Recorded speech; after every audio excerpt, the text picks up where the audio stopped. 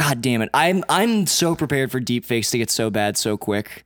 And the guy who made it probably just thought it was going to be for the porn that he wanted.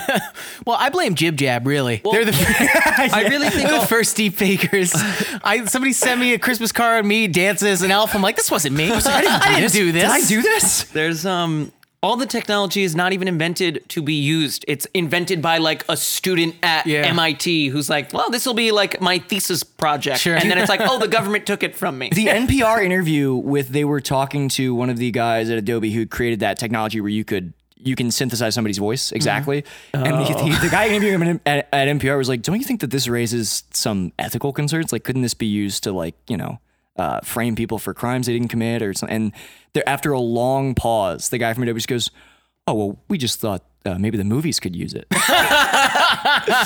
my God. He's like, you almost found out who paid me to make this. So movies will like it. Well, originally I wanted Britney Spears to tell me I love you.